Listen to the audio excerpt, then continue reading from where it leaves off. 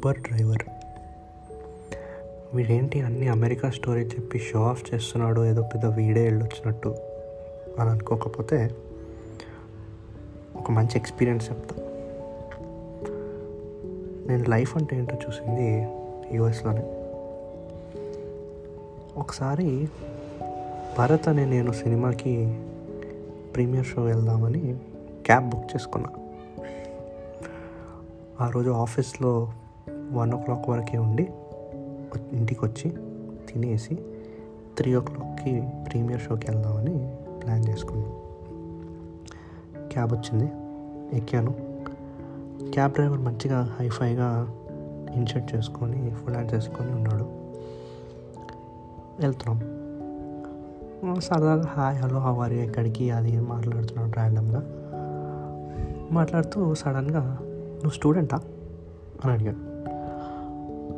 Student కాదు, మొన్ననే graduate అయ్యాను, ఇట్లా సో అండ్ సో బ్యాంక్లో డేటా అనలిస్ట్గా పనిచేస్తున్నాను అది. హే అవునా, నేను కూడా అదే బ్యాంక్లో వైస్ ప్రెసిడెంట్ అన్నాడు. ఒక్కసారి ఫ్యూజ్లు ఎగిరిపోయినాయి. వైస్ ప్రెసిడెంట్ అయ్యుండి ఊబర్ నడుపుకుంటున్నాడు.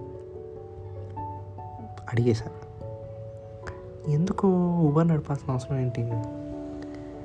ఏమీ లేదు, నేను ఈ రూట్ నుంచి ఈ రూట్కి ఈ టైంలో వెళ్తాను.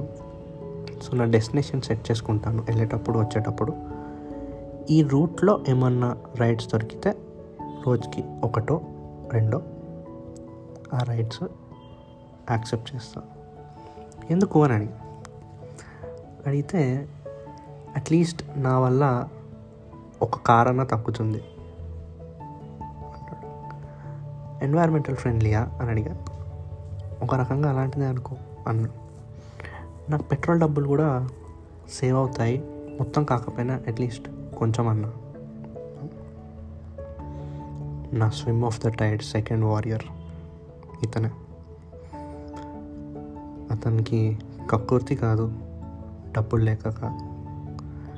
వైస్ ప్రెసిడెంట్ అయి ఉండి ఎంతో కొంత వేలో సొసైటీకి ఏదో ఒక బర్డెన్ తగ్గిద్దాము, కార్ పూలింగ్ లాగా, లేకపోతే మన ఓన్ ఎక్స్పెన్సెస్లో కొంచెమన్నా మనం బర్డెన్ తగ్గించుకుందాము వేరే వాళ్ళకి హెల్ప్ చేసి అనే థాట్ రావడం ఈ రోజుల్లో చాలా రేర్. సో అల్టిమేట్గా నేను చెప్పేది ఏంటంటే, లైఫ్లో ఏం జరిగినా కూడా మనం అవతల వాళ్ళకి ఎలా ఉపయోగపడాలి, ఏ లెవెల్కి వచ్చినా కూడా, ఎంత సక్సెస్ఫుల్ అయినా కూడా నేర్చుకోవాలి.